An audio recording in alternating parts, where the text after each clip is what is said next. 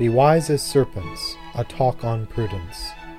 The prudence of the world, mentioned by our Lord in the Gospel in the parable of the wicked servant, is often what is thought of first when the word prudence comes to mind.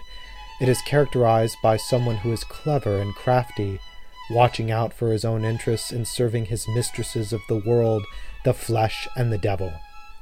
Of course, the use of cunning and worldly knowledge, street smarts, will ultimately lead to the person being humbled in this life or condemned in the next, for he falls into the hole he dug himself. Psalm 7, verse 15. It is also common to see the virtue of prudence invoked by those who feel themselves seized by fear, the cowardly. They are so afraid of suffering the slightest turmoil or not being politically correct that they become completely disabled. They forget altogether those words that ought to send fear through their souls. Woe unto you, when all men shall speak well of you. Luke chapter 6, verse 26. So just like any other good thing, the great deceiver slithers here and there, twisting and warping the virtue of prudence to that point that men become two-faced liars who always have an angle, or petty cowards who fear any type of suffering and thus do anything but excuse themselves because of the likelihood of failure. Whoever says he is without sin is a liar, so I speak from experience on the errors of craftiness, and of irrational fear, and even from the part of the fool who disregarded prudence in favor of passionate boldness. I condemn no one but the devil, and those whose fate are sealed with him. Moses and Aaron went in unto Pharaoh, and did as the Lord had commanded. And Aaron took the rod before Pharaoh and his servants, and it was turned into a serpent.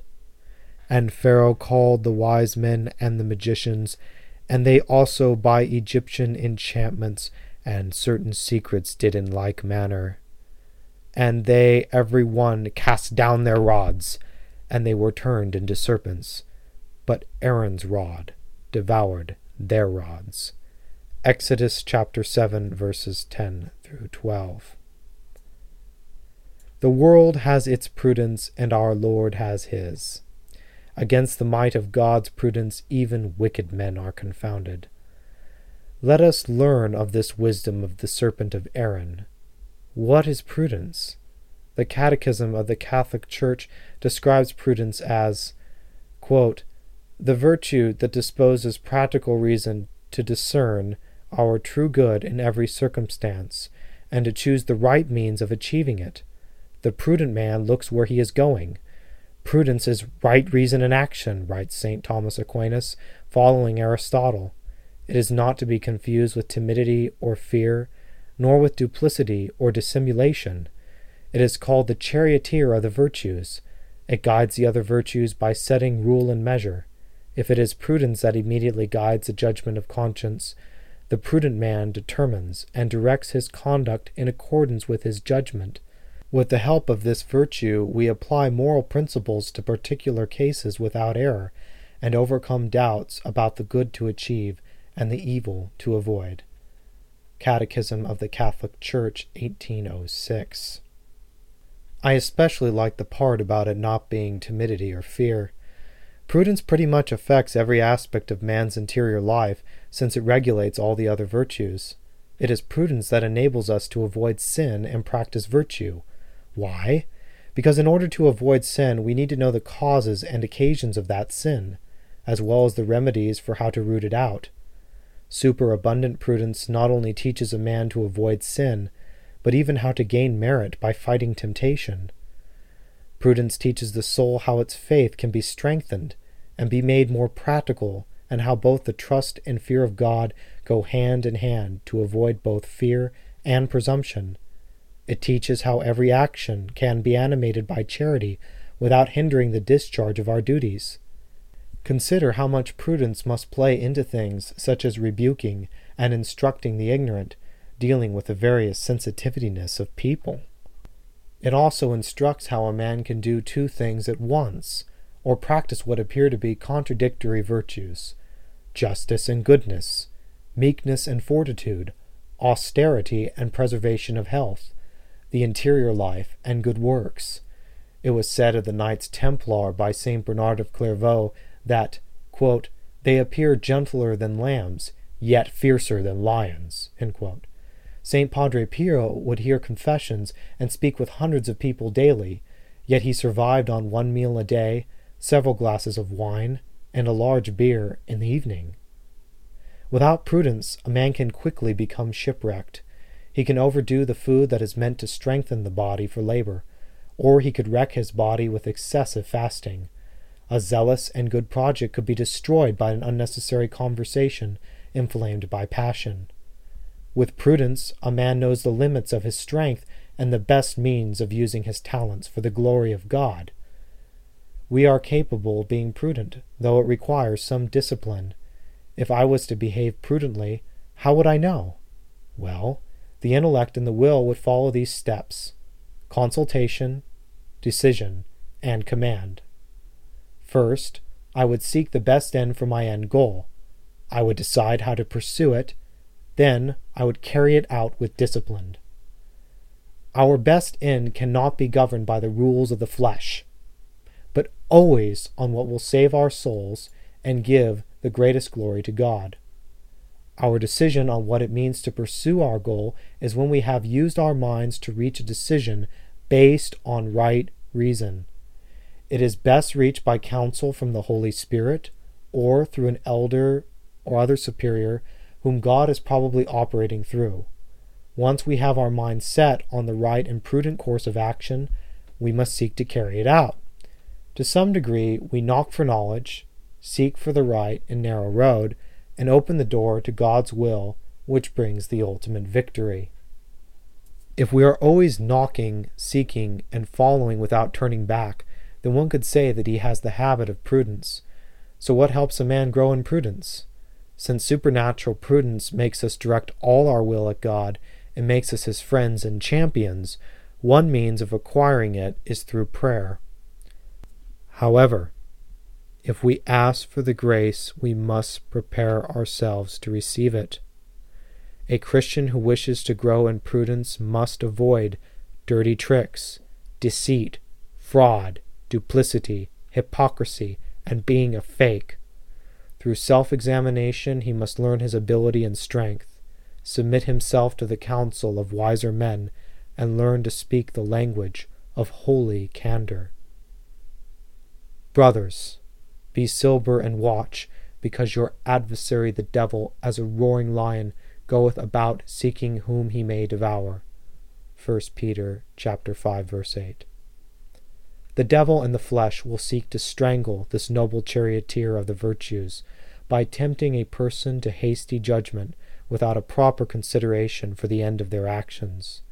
We must seek to be a people who act after having thought about an action, as opposed to acting during fits. Now, I do not mean that we need to perform a deep consideration about what shirt we are going to put on, especially if most of our shirts look the same. So the amount of time for the consideration must be proportionate to the decision being made. Even with big decisions, however, we must eventually come to a conclusion. It is sad to see some people so caught up in discerning that they do no one any good and become like the unprofitable servant who hid his talent rather than going out and investing it. Sometimes, though, even a good action must be put aside for a better one, or something good might need to be delayed for the sake of prudence. A correction might need to not be made if the hearer is hard of heart, for the prudent shall keep silence at that time, for it is an evil time. Amos chapter 5, verse 13. An action could be good, but dangerous to perform, or it may hinder a person's primary duties. It might be a noble sentiment to go into the worst part of town to seek to give alms, but it is hardly prudent to do so at midnight, for the prudent man saw the evil and hid himself. Proverbs chapter 22, verse 3. But the end of all is at hand. Be prudent, therefore, and watch in prayers. 1 Peter chapter 4, verses 7 and 8. Of course, the best time for all reflection is when we seek God and ask our lives to reflect the will of God. For if God is with us, who can be against us? And if our lives reflect His will, then even what appears to the world to be defeat will rather be victory. A fool laughed at the instructions of his father, but he that regardeth reproofs shall become prudent. Proverbs chapter 15, verse 5. Reproofs, being ideally acts of love, are very important to the growth in prudence. But who are these fathers that we should seek reproof from, or accept it from? Many a worldly man hath given me evil advice in my youth, especially in these perverse days. The answer is simple. Those who have lawful authority and reproof in their area of authority, like a boss correcting work or a father instructing his son. These relationships, based on obedience, are one of the normal means of God for guiding a soul unto perfection. Should we listen to other men? Yes, if they appear to be rich in virtue and holiness of life and make God their final end. But even if not, if their complaint or reproof may be valid, we should bless God for their mercy in reproving us, and ask that, by His grace, we be humble enough to receive it. God has given all men a task to do, and He will provide the ability to see it through, even if it requires a miracle. The hand of God is behind a humble man who invokes the name of Jesus, and God often asks of His servants what the world would say is foolishness. Our Lord asked, "When I sent you without purse, and scrip, and shoes, did you want anything?" And they said, "Nothing." Luke chapter 22, verse 35. Does that not seem imprudent, to send out men with nothing? To men of faith, absolutely not. God asked it to be done, and that was enough for them. Since Christ has given all authority on heaven and earth, we know that if we too receive a mission from God or lawful authority, that we can survive with Jesus as our companion. Then said he unto them, But now he hath a purse, let him take it, and likewise a scrip, and he hath not, let him sell his coat and buy a sword. Luke chapter 22, verse 36. That is the divine wisdom, to send out with nothing, and then to send out with a sword and a scrip. For a man must rely on God alone, but he still has his part to do. That is but one short part of the gospel that teaches prudence. There are many other times and instructions for dealing with all manner of men and circumstances. It is safe to say that reading of the Holy Scriptures is an effective way to grow in prudence, as is reading the lives of the saints, in which we can find amongst the holy ones of God both their triumphs of prudence and even the snares which they might have fallen into in their youth. Worldly prudence is that craftiness and cowardice which seeks to serve selfishness, while supernatural prudence ends in the divine gaze, and that habitually seeks God as its final end in all things. It thinks not of worldly things unless it is to serve God. Its purpose is simple, and its heart is pure. So, let us seek God in our considerations, and turn our time of thinking into a time of prayer. Let us humble our pride so we can glory in our weakness, and do all that we can do. Let us put away cunning, and embrace the boldness of Deus vult, God wills it, and let us put away ourselves, and pick up the cross of Christ. For our Lord send us out as sheep in the midst of wolves. Be ye therefore wise as serpents, and as simple as doves.